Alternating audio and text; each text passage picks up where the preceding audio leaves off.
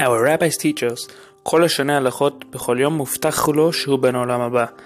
Anyone who learns a couple of halachot every single day is promised to be in the world to come. Halacha was created to help you fulfill that mission by teaching halachot every single day, and is now learned by thousands around the world. Welcome to Halacha Moment. Today's Halacha Moment is dedicated for L'Refua Shlema of Chana Bat Tzima Feiga, Rafael Avram ben Zelda Bela, Yisrael Yitzchak ben Chana Gittel, Adina Malka bat Chana Gittel. May Hashem grant them with L'Refua Shlema b'Kov, amen. Today we will be continuing to discuss the halachot of Purim. Today's question is, what is the custom of getting dressed on Purim? Some people have the custom to wear a costume on Purim. One of the reasons for dressing up on Purim has to do with the nature of the Purim miracle, where the details of the story are really miracles hidden within natural events. A man may not dress up as a woman on Purim. One may not dress up as a priest on Purim.